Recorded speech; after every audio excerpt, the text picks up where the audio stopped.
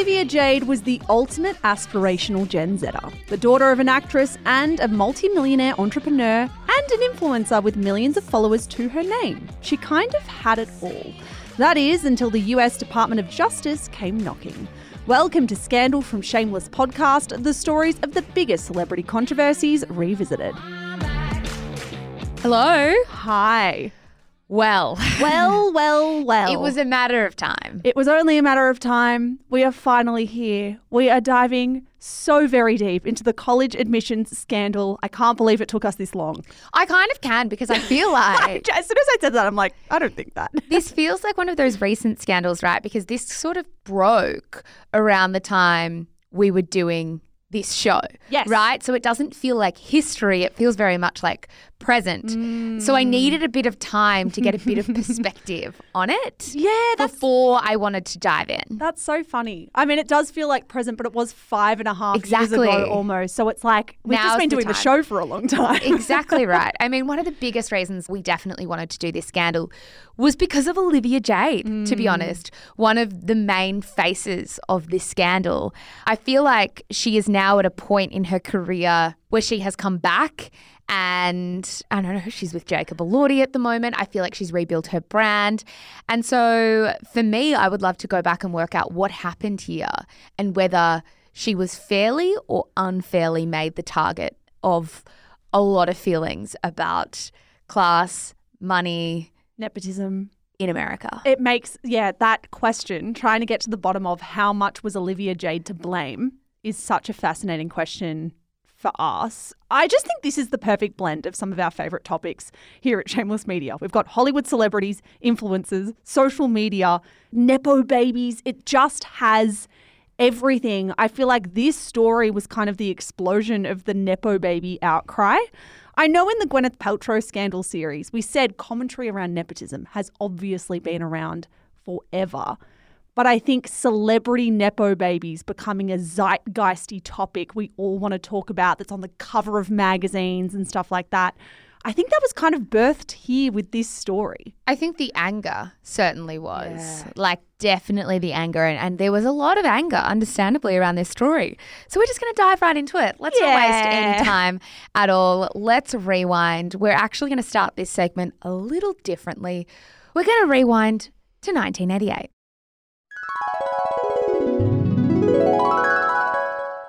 All right, Zara, as you said, we are starting this scandal series slightly differently. To learn about the college admissions scandal, we need to learn about the key celebrities involved. And one of those celebrities was the then 54-year-old Lori Loughlin when this all went down. Lori Loughlin is an American actress. She's best known for her role as Aunt Becky on Full House from 1988 to 94.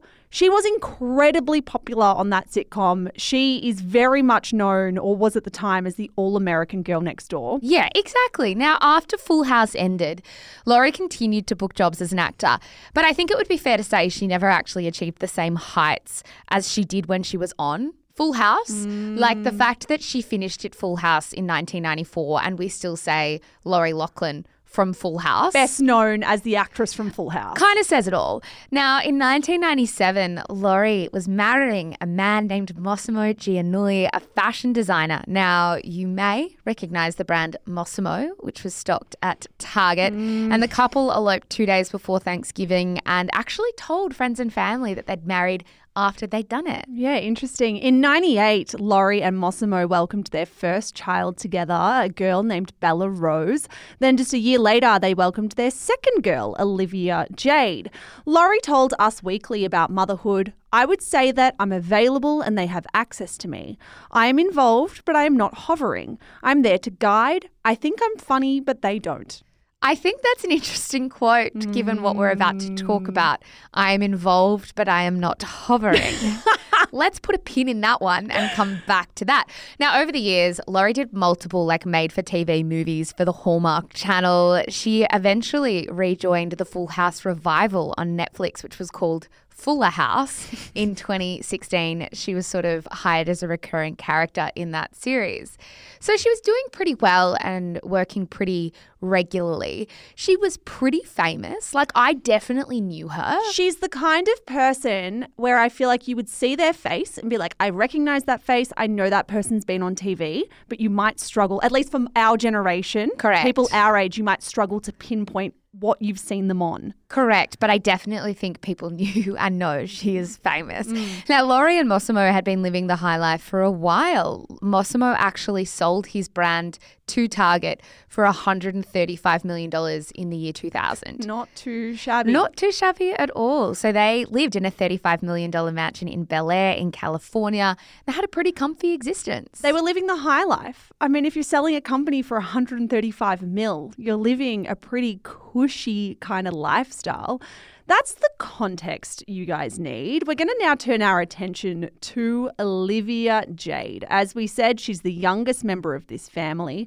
By early 2019, she was 19 years old and settling in at the dorms at University of Southern California. She was also an influencer. She had begun posting regular videos to YouTube at the age of 14, so she was kind of 5 years into this side hustle. Her content consisted of makeup tutorials, vlogs, the occasional challenge or tag video as well that we know from YouTube. Her mum would occasionally appear in videos too, which naturally helped boost her profile. Yeah, exactly. So by late 2018, Olivia revealed a bronzer and highlighter palette in a major collab with the makeup giant Sephora. It's a pretty big get for a young influencer. She was also posting sponsored content to her socials, so she was making good coin from this. She was working with brands like TRESemmé, Smile Direct, and Smashbox Cosmetics. And her social following by this point was well into the millions. So on YouTube, she had 1.9 million subscribers. She had another 1.3 on Instagram as well. So at this point in her influencing career, she had quite a bit of social capital. Yeah, for sure. And she was really capitalizing on that, and she would have been raking in huge amounts of cash for her content. When she went to college, Olivia really took advantage of branding opportunities as well. For example, she decked out her college dorm with things from Amazon in a paid partnership with them. She then promoted her college dorm with all its Amazon items in a YouTube video. That's still live, by the way, if you want to go watch it. By March 2019, though, the whole world would be talking about how Olivia and her family, including her older sister Bella, got their foot in the door at the University of Southern California. Yeah, exactly right. Now, the fallout was so severe that locally here in Australia, the Sydney Morning Herald actually published the headline, Olivia Jade's world comes crashing down as parents charged in college scandal. So the question, of course, is how did it all unravel? Well, to explain that, we need to explain how the hell college admissions work and why they're such a competitive and arguably very unfair beast. And so that's what we're about to talk about now. Yeah, getting into college in America is ridiculously competitive. And I don't think that's going to be a surprise to listeners who don't live in America, have never been to America. I think we see that in pop culture all the time. Like, I'm rewatching Gossip Girl at the moment, and half of a season has been dedicated into how hard it is to get into different colleges and the way the rich kids are trying to bend the system. I think I only learned what Ivy League was from Gossip Girl. Yes. So, getting into one of the 8 Ivy League colleges in the US is extremely difficult. Some names of those colleges that you might have heard of course, Harvard, Brown, Princeton, Stanford, Yale, Dartmouth, the University of Pennsylvania, Columbia, and Cornell. So I've heard all of those colleges. Like, how do I know so many? Yeah. It's from pop culture. And then also, I want to make it clear, none of those universities, the one we're talking about today, University of Southern California, is not an Ivy League college, and that's considered extremely hard to get into. So it's kind of like... They're all hard. It's all hard. It's all really convoluted. Applying for college is tricky. It doesn't just look at your grades in school. It looks at a bunch of extracurricular stuff as well. Yeah, so here's the thing, right? Most colleges take into account a student's grade point average. I'm sure our listeners have heard GPA. A good GPA is considered to be around 3.5, But so many of these exclusive schools ask for much higher than that. Now, we're going to get into the weeds of this, but I think it's really important. There are also things called weighted and unweighted GPAs. Again, something I'd heard time and time again in film and TV and never understood what the meaning was.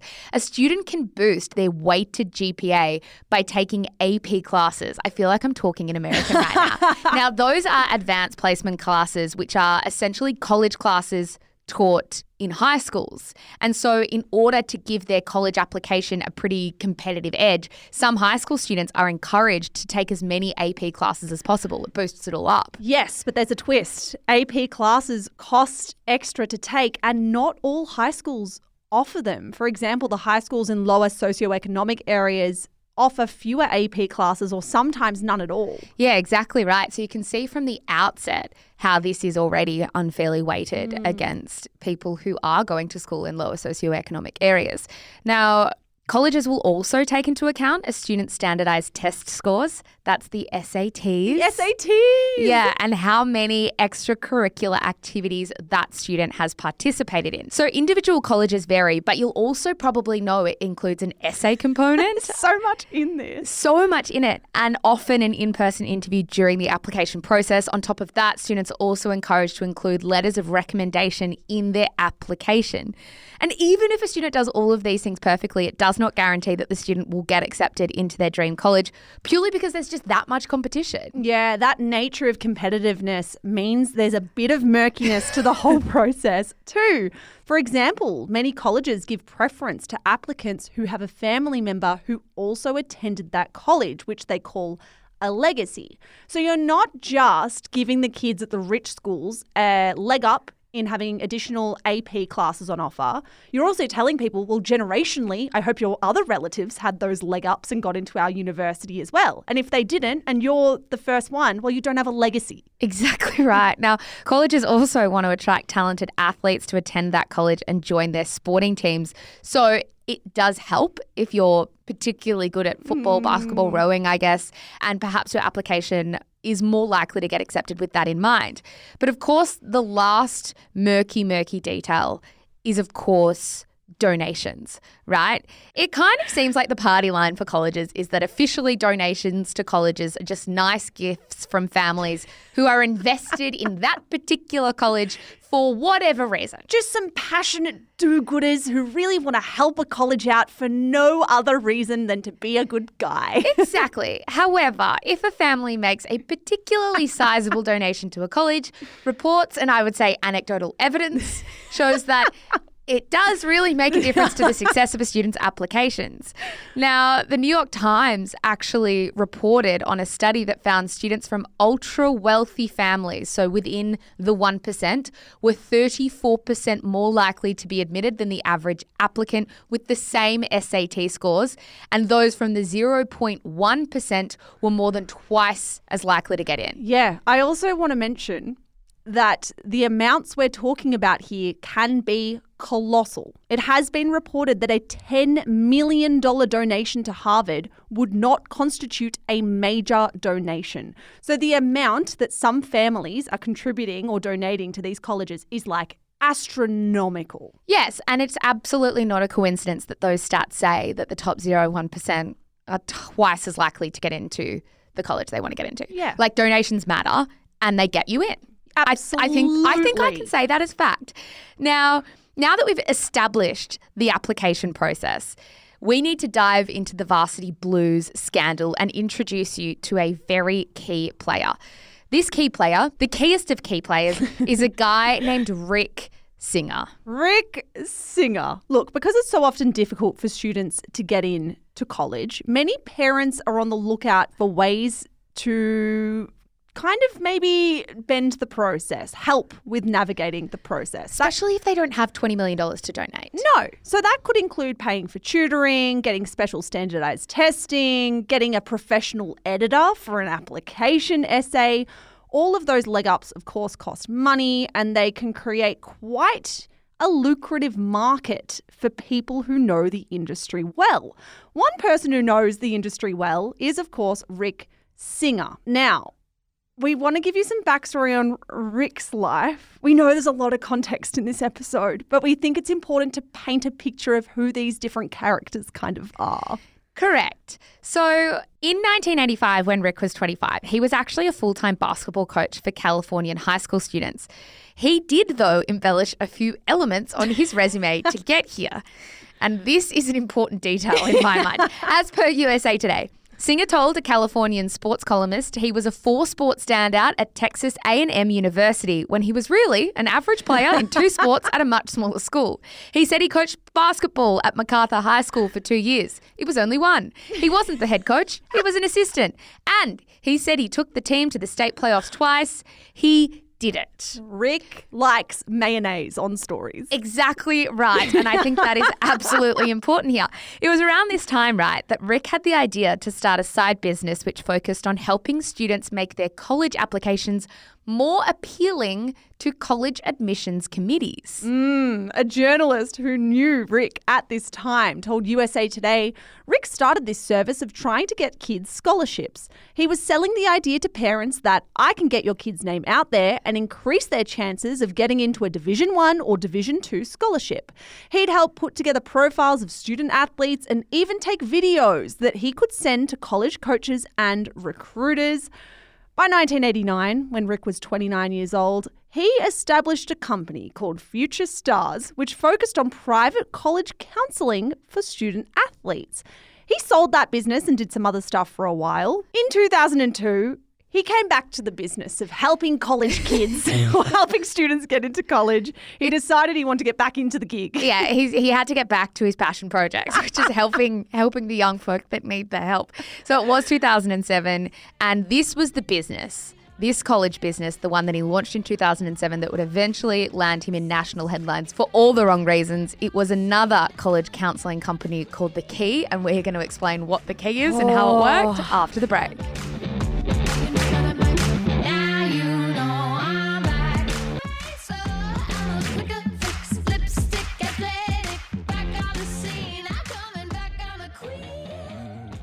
All right, Zara. So when Rick, old mate Rick, launched The Key, he was about 46 years old.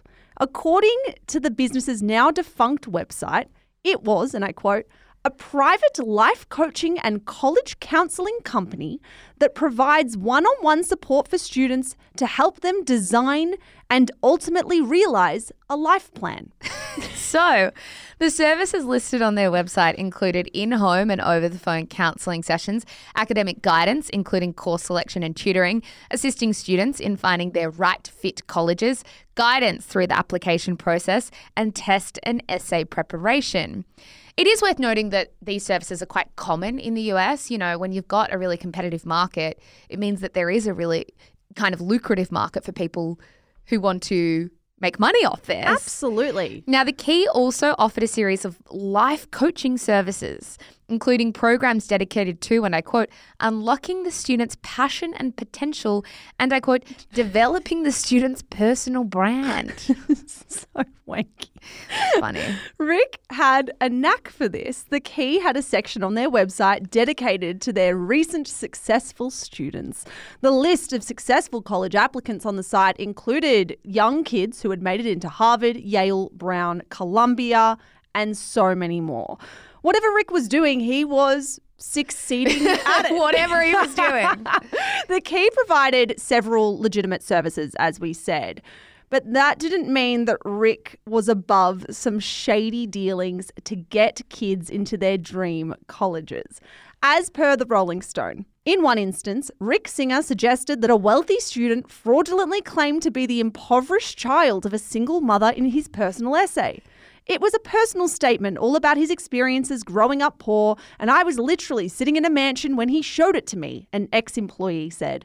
Rick had been telling him for weeks to write this essay, telling him he was a poor student. But the kid was having trouble writing it because he couldn't imagine what it was like to be poor. Just like, oh my God. More often than not, Rick's clients were super wealthy parents deeply invested in their children going to a prestigious college. So let's take stock at this point, right? Rick is charging pretty exorbitant fees. Really high fees, a lot of money involved. Yeah, he's making a bit of money. He has a pretty good strike rate. But I think the more money you're making and the higher the strike rate, the more pressure that you have on you to continue getting those results. And as we've mentioned, things started to get murkier and murkier. And let's give an example of this by fast forwarding to June 2018, right? It was June 2018 and Rick was explaining his method of getting kids into college over the phone with a parent he was working with. Do you want to read it out? Yeah, okay. So apparently he said this. What we do is help the wealthiest families in America get their kids into school. Every year there is a group of families. They want guarantees. They want this thing done. They don't want to be messing around with this thing. And so they want certain schools. So I did what I would call side doors. There is a front door, which means you get in on your own. The back door is through institutional advancement, which is 10 times as much money. I think that's essentially saying donations, right? Correct. And I've created this side door. Because the back door, when you go through institutional advancement, as you know, everybody's got a friend of a friend and knows somebody who knows somebody, but there's no guarantee. They're just going to give you a second look. My families want a guarantee. So if you said to me, here's our grades, here's our scores, here's our ability, and we want to go to X school, and you give me 1 or 2 schools, then I'll go after those schools and try to get a guarantee done. So that by the time the summer of her senior year, before her senior year, hopefully we can have this thing done.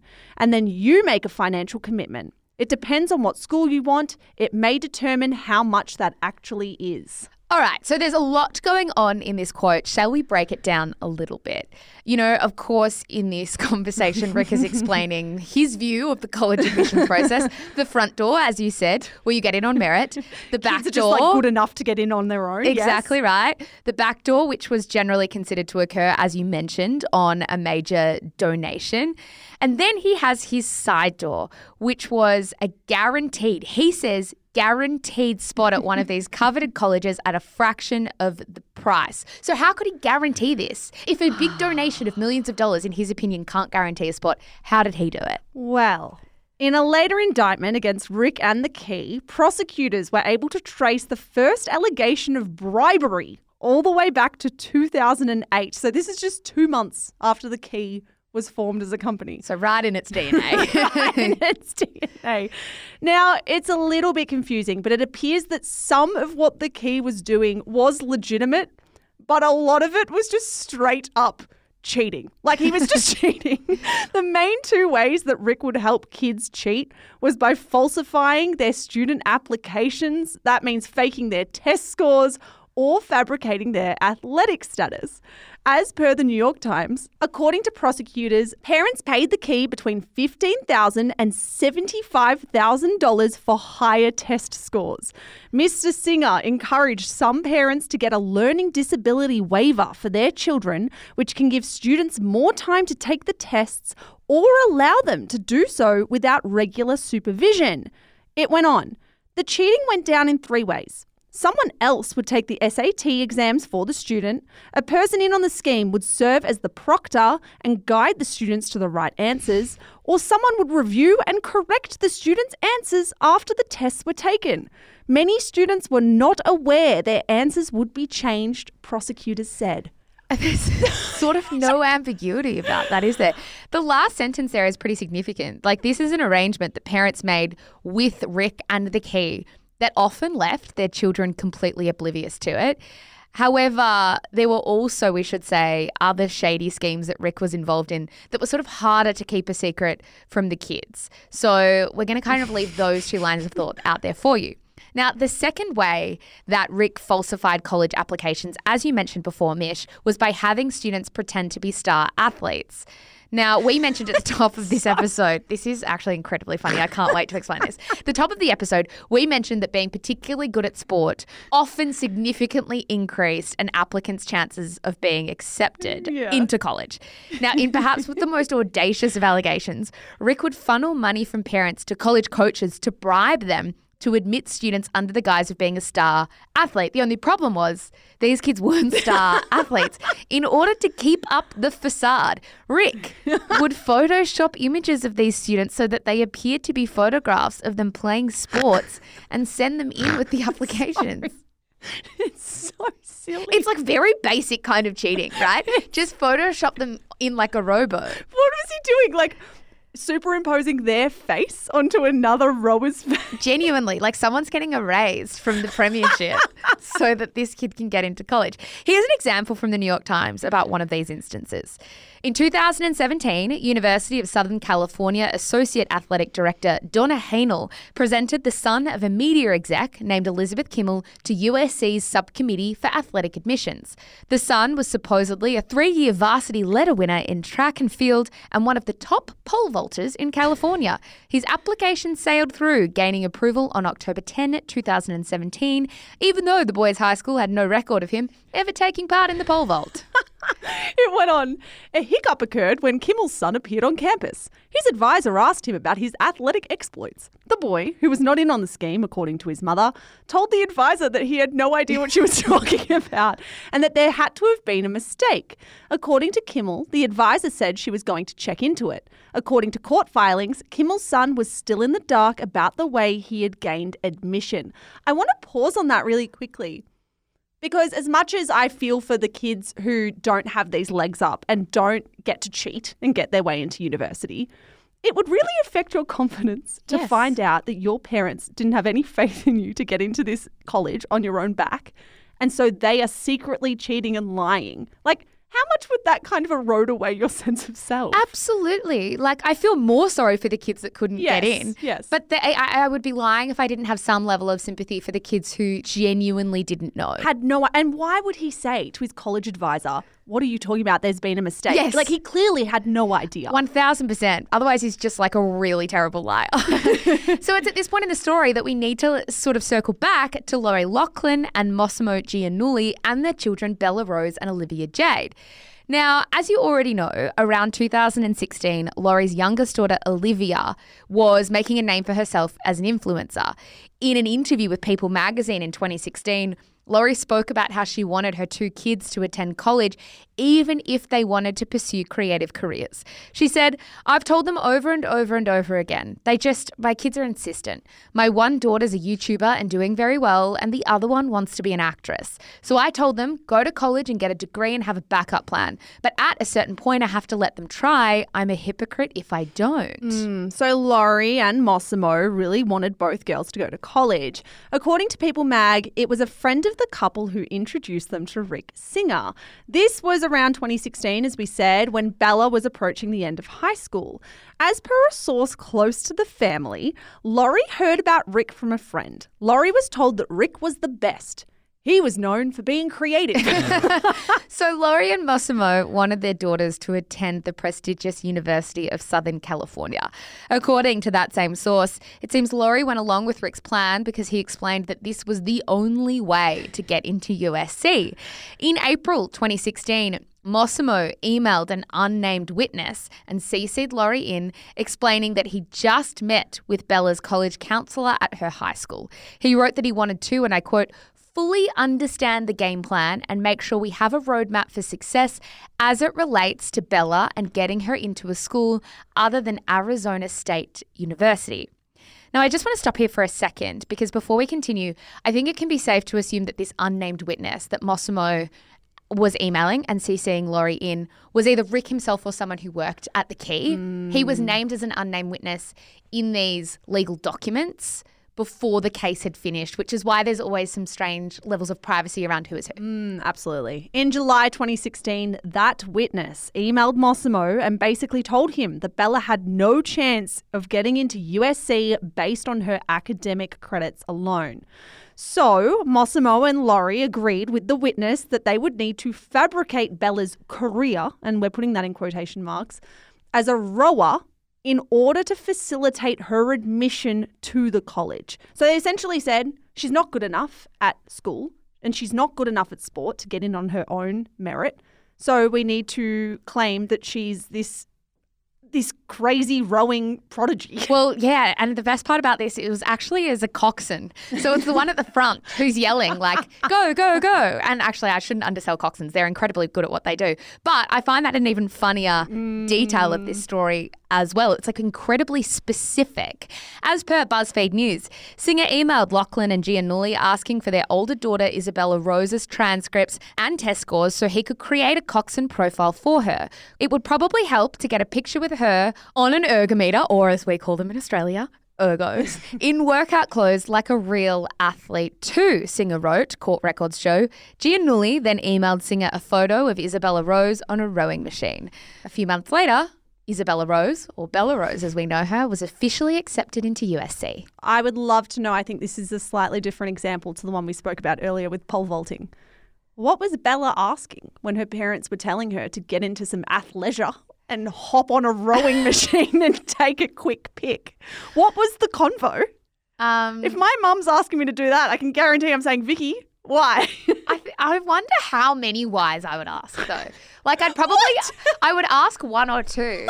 But if mum was a good liar, I reckon I could probably believe her. Following this, The Witness went on to ask Laurie and Mossimo if they would need help getting Olivia, the younger sister, into USC as well. So he's already upselling. He's upselling. Well, God, he's got good one at in business. and he's like, all right, let's look to the next. To which Laurie allegedly replied, yes, USC for Olivia. It's really that easy. Essentially, the same process went down again. Olivia's application claimed that she was a crew coxswain for the LA Marina Club rowing team. Olivia was also photographed using a rowing machine for her application as well. Like her older sister, you might have guessed it, Olivia Jade was not a rower, but she was accepted into USC via the rowing team. Olivia, though, Zara, ran into a slight problem in December 2017. Like our pole vaulter.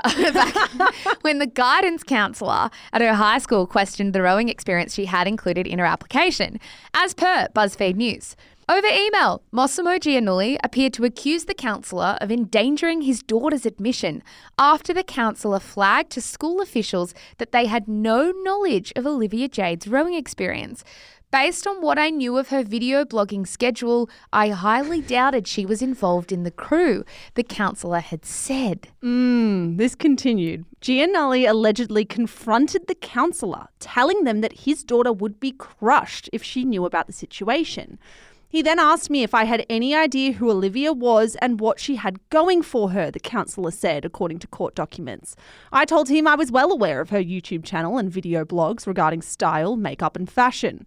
The counsellor also told Giannulli that their letter of recommendation to USC for Olivia Jade portrayed her as a guru in her field with a bright future. How interesting that he just sort of, dropped all pretense and went in and said, fine. Yeah. It's true, she doesn't row, but don't tell her. And it's also a really good point, that idea that the college counsellor was like, hang on, I've watched a lot of your vlogs. Not once have I seen you being a coxswain as part of your schedule. Now, in combination with the fabricated rowing background, it should be noted as well that Laurie and Mossimo allegedly donated a combined total amount of about $500,000 through Rick to the USC rowing department, reportedly to ensure their daughter's admission. So they're paying Rick Singer up to $75,000 a pop per kid. Then they're also having to give the college $500,000 in donations just to get their kids into school where they'll then have to pay college fees as well. Like, this desperation and greediness, it's just crazy that this is the system. Completely. And it speaks so much to how it's just a total status thing. Like, it is a personal branding thing in America often, what college you go to or what college your kids go to. Now, of course, at the time that all of this happened, it was all pretty hush-hush. No one knew exactly how Bella and Olivia had managed to get into USC, but also no one was asking questions. Like, it was hardly the most wild thing that two rich kids got into a college that they may not have had the scores for. And it's not Ivy League, so it's like, I get it, it's hard to get into. But if Olivia Jade had said, I'm going to Harvard, I think people would have been like, wait, hang on a second. But USC, maybe there's more ambiguity? Yeah, exactly. I think things got a bit more complicated though, because Olivia Jade was, of course, posting on YouTube and social media throughout her time at USC. And she was talking a lot about her college kind of experience journey. And in August 2018, she posted a video where she told almost 2 million people that actually she didn't really want to be there in the first place. She didn't like it.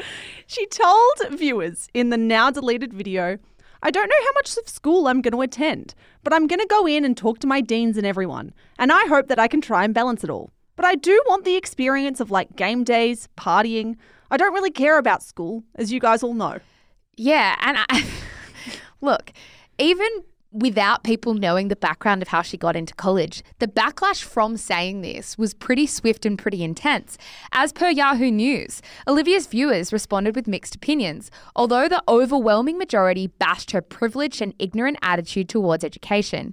"I honestly found it very disappointing when you said you cared more about parties and tailgates rather than your education. If you hate school so much, why go to college?" one commenter said. 2 days after her initial video was released, Olivia had to upload a 3-minute video to her channel titled "I'm Sorry." We're going to play you a snippet of the video so you can glean the tone and the vibe.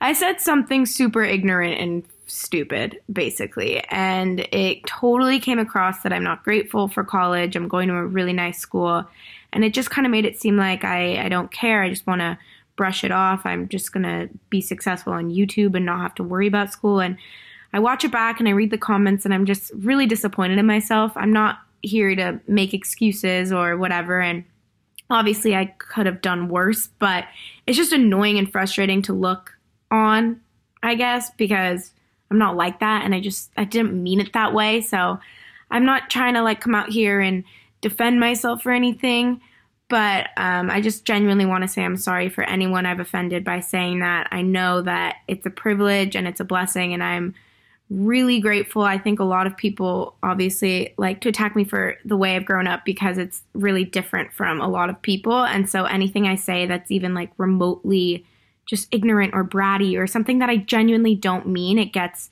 so much backlash, and that I feel really, really bad that I even say stuff like that because I just don't mean to sound that way. Look, I know that this is before the Varsity Blues scandal becomes public knowledge and it really explodes. But as far as apology videos go, it's pretty good. Like, she does pretty emphatically acknowledge her privilege in this video. On the other hand, though, the facts were the facts. Olivia did not like going to college, and this wasn't the first time that she had tried to make that abundantly clear to her fans. Yeah, she had made her disinterest in education very clear over the years. Like, at one point when she was at school, she said, "I've gone to one class and I already want to die. I just want to go home." So when she has a reputation for talking about education and college in this way, eventually when this scandal erupts, it's going to erupt quite dramatically in her face. Like, we were already talking about this. Little did Olivia know, however, her time at USC was going to be extremely limited, because in our next episode, we're going to cover the public response to the biggest college admission scandal ever uncovered, plus the other celebrities that were involved in the scam. Oh, this has got to explode. And it's going to in our next episode. If you want to listen to it right now, by the way, you absolutely can if you subscribe to Shame More on Apple Podcasts or Spotify. Subscribe, listen right now. Yeah, it's actually ad-free as well. We put them up early. They're ad-free. It's there for you if you want to dive right in. It is so damn juicy. There is so much to uncover, but otherwise, if that's not for you, we will tell you the next part of this next Monday. But before then, we will be back in your ears on Thursday for a pop culture wrap. Big thank you, as always, to our researcher Eilish Gilligan and our audio producer Annabelle Lee. We appreciate you both. That's all we've got time for. Bye. Bye.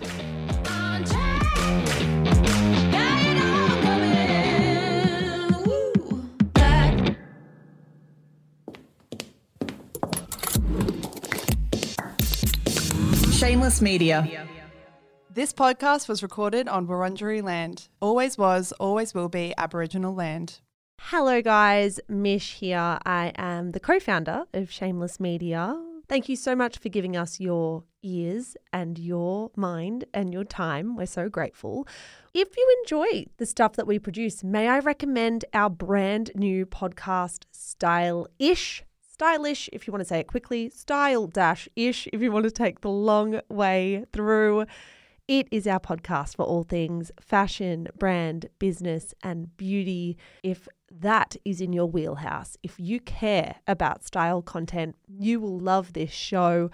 It is, of course, more than just a show as well. It is a newsletter. It is an Instagram feed. It is a TikTok account. There is so much good stuff going out on Stylish every single day, starting now. So in your favorite app, search for Style-ish. Give it a listen, give it a follow. We are an independent media company and we would be so, so grateful for all your support. That's all from me, guys. Check out Stylish and have a good one.